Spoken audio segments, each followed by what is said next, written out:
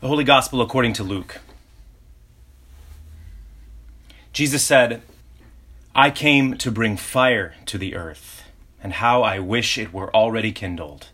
I have a baptism with which to be baptized, and what stress I am under until it is completed. Do you think that I have come to bring peace to the earth? No, I tell you, but rather division.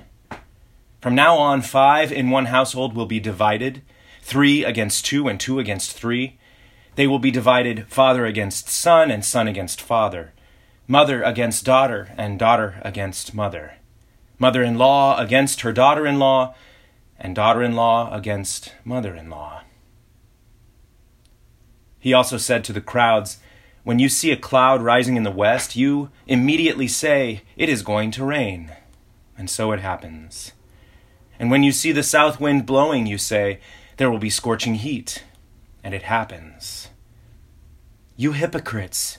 You know how to interpret the appearance of the earth and sky, but why do you not know how to interpret the present time?"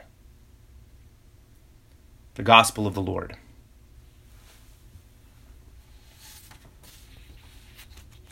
I wonder what self-proclaimed family values Christians do with the teaching in our Gospel from Luke today.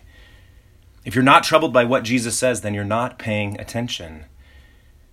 Do you think that I've come to bring peace to the earth? No, I tell you, but rather division. From now on, 5 in one household will be divided, 3 against 2 and 2 against 3. They will be divided, father against son, son against father, mother against daughter, and daughter against mother, mother-in-law against her daughter-in-law, and daughter-in-law against mother-in-law. What are we to make of this jarring pronouncement? Don't faith and family go hand in hand? What does Jesus mean when he insists that his ministry will cause conflict among loved ones? It's safe to say that he doesn't advocate division between family members. He's not insisting on conflict in his name.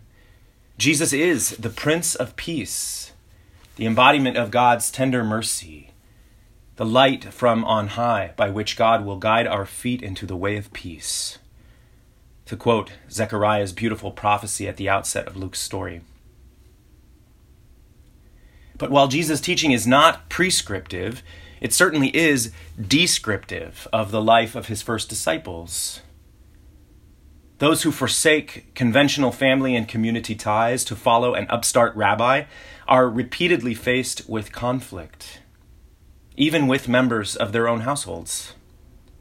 Exchanging one way of life for a radically different way of life is bound to engender resistance from those who knew you first.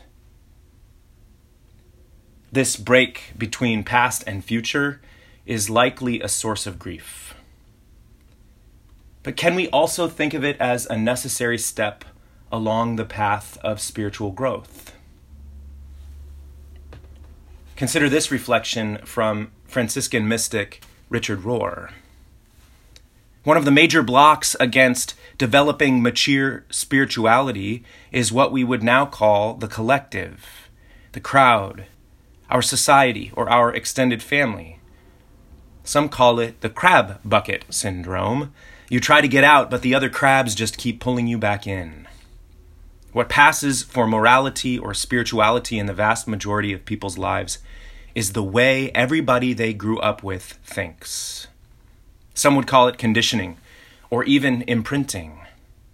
Without very real inner work, most folks never move beyond it. You might get beyond it in a negative sense by reacting or rebelling against it, but it is much less common to get out of the crab bucket in a positive way. But we all must leave home to find the real and larger home. The nuclear family has far too often been the enemy of the global family and mature spiritual seeking. We must all leave home to find the real and larger home. In other words, the call of discipleship leads us outside the confines of our original formation. If Jesus' claim on our lives does not break with the past in challenging and meaningful ways, then he's nothing more than a mascot for the status quo. But Jesus is no standard bearer for the ways of our forebears. His word is like fire, to borrow Jeremiah's words in our first reading, and like a hammer that breaks a rock in pieces. Maybe you've known both the discomfort and enlightenment of moving beyond the boundaries imposed by your upbringing. Maybe you've known both the pain and hope of change. But even as your process of growth has likely disrupted your original structures, to include perhaps the structure of your family, I hope you've also discovered the promise of new and abundant life. Dear church, outside the crab bucket is a world of possibilities for making meaning and nurturing community informed by the love of Christ. God grant you the vision to see it and the courage to embrace it.